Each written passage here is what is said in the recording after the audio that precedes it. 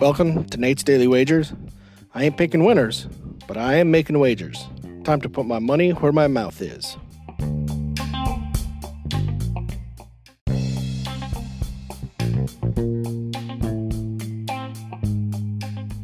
This is Nate's Daily Wager for December 5th, 2022. And, well, that didn't go as we had hoped yesterday.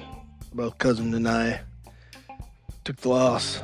And now let's be honest, though. Cousin is providing you guys with winners, provided that you fade him.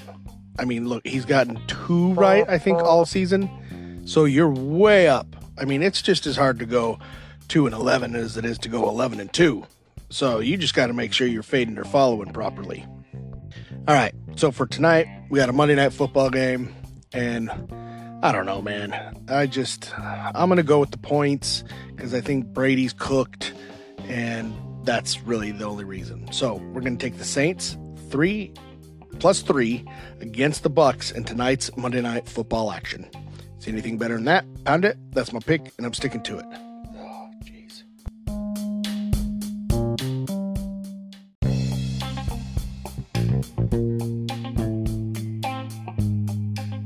Please remember to rate, review, follow in iTunes, Spotify, or your favorite podcast application.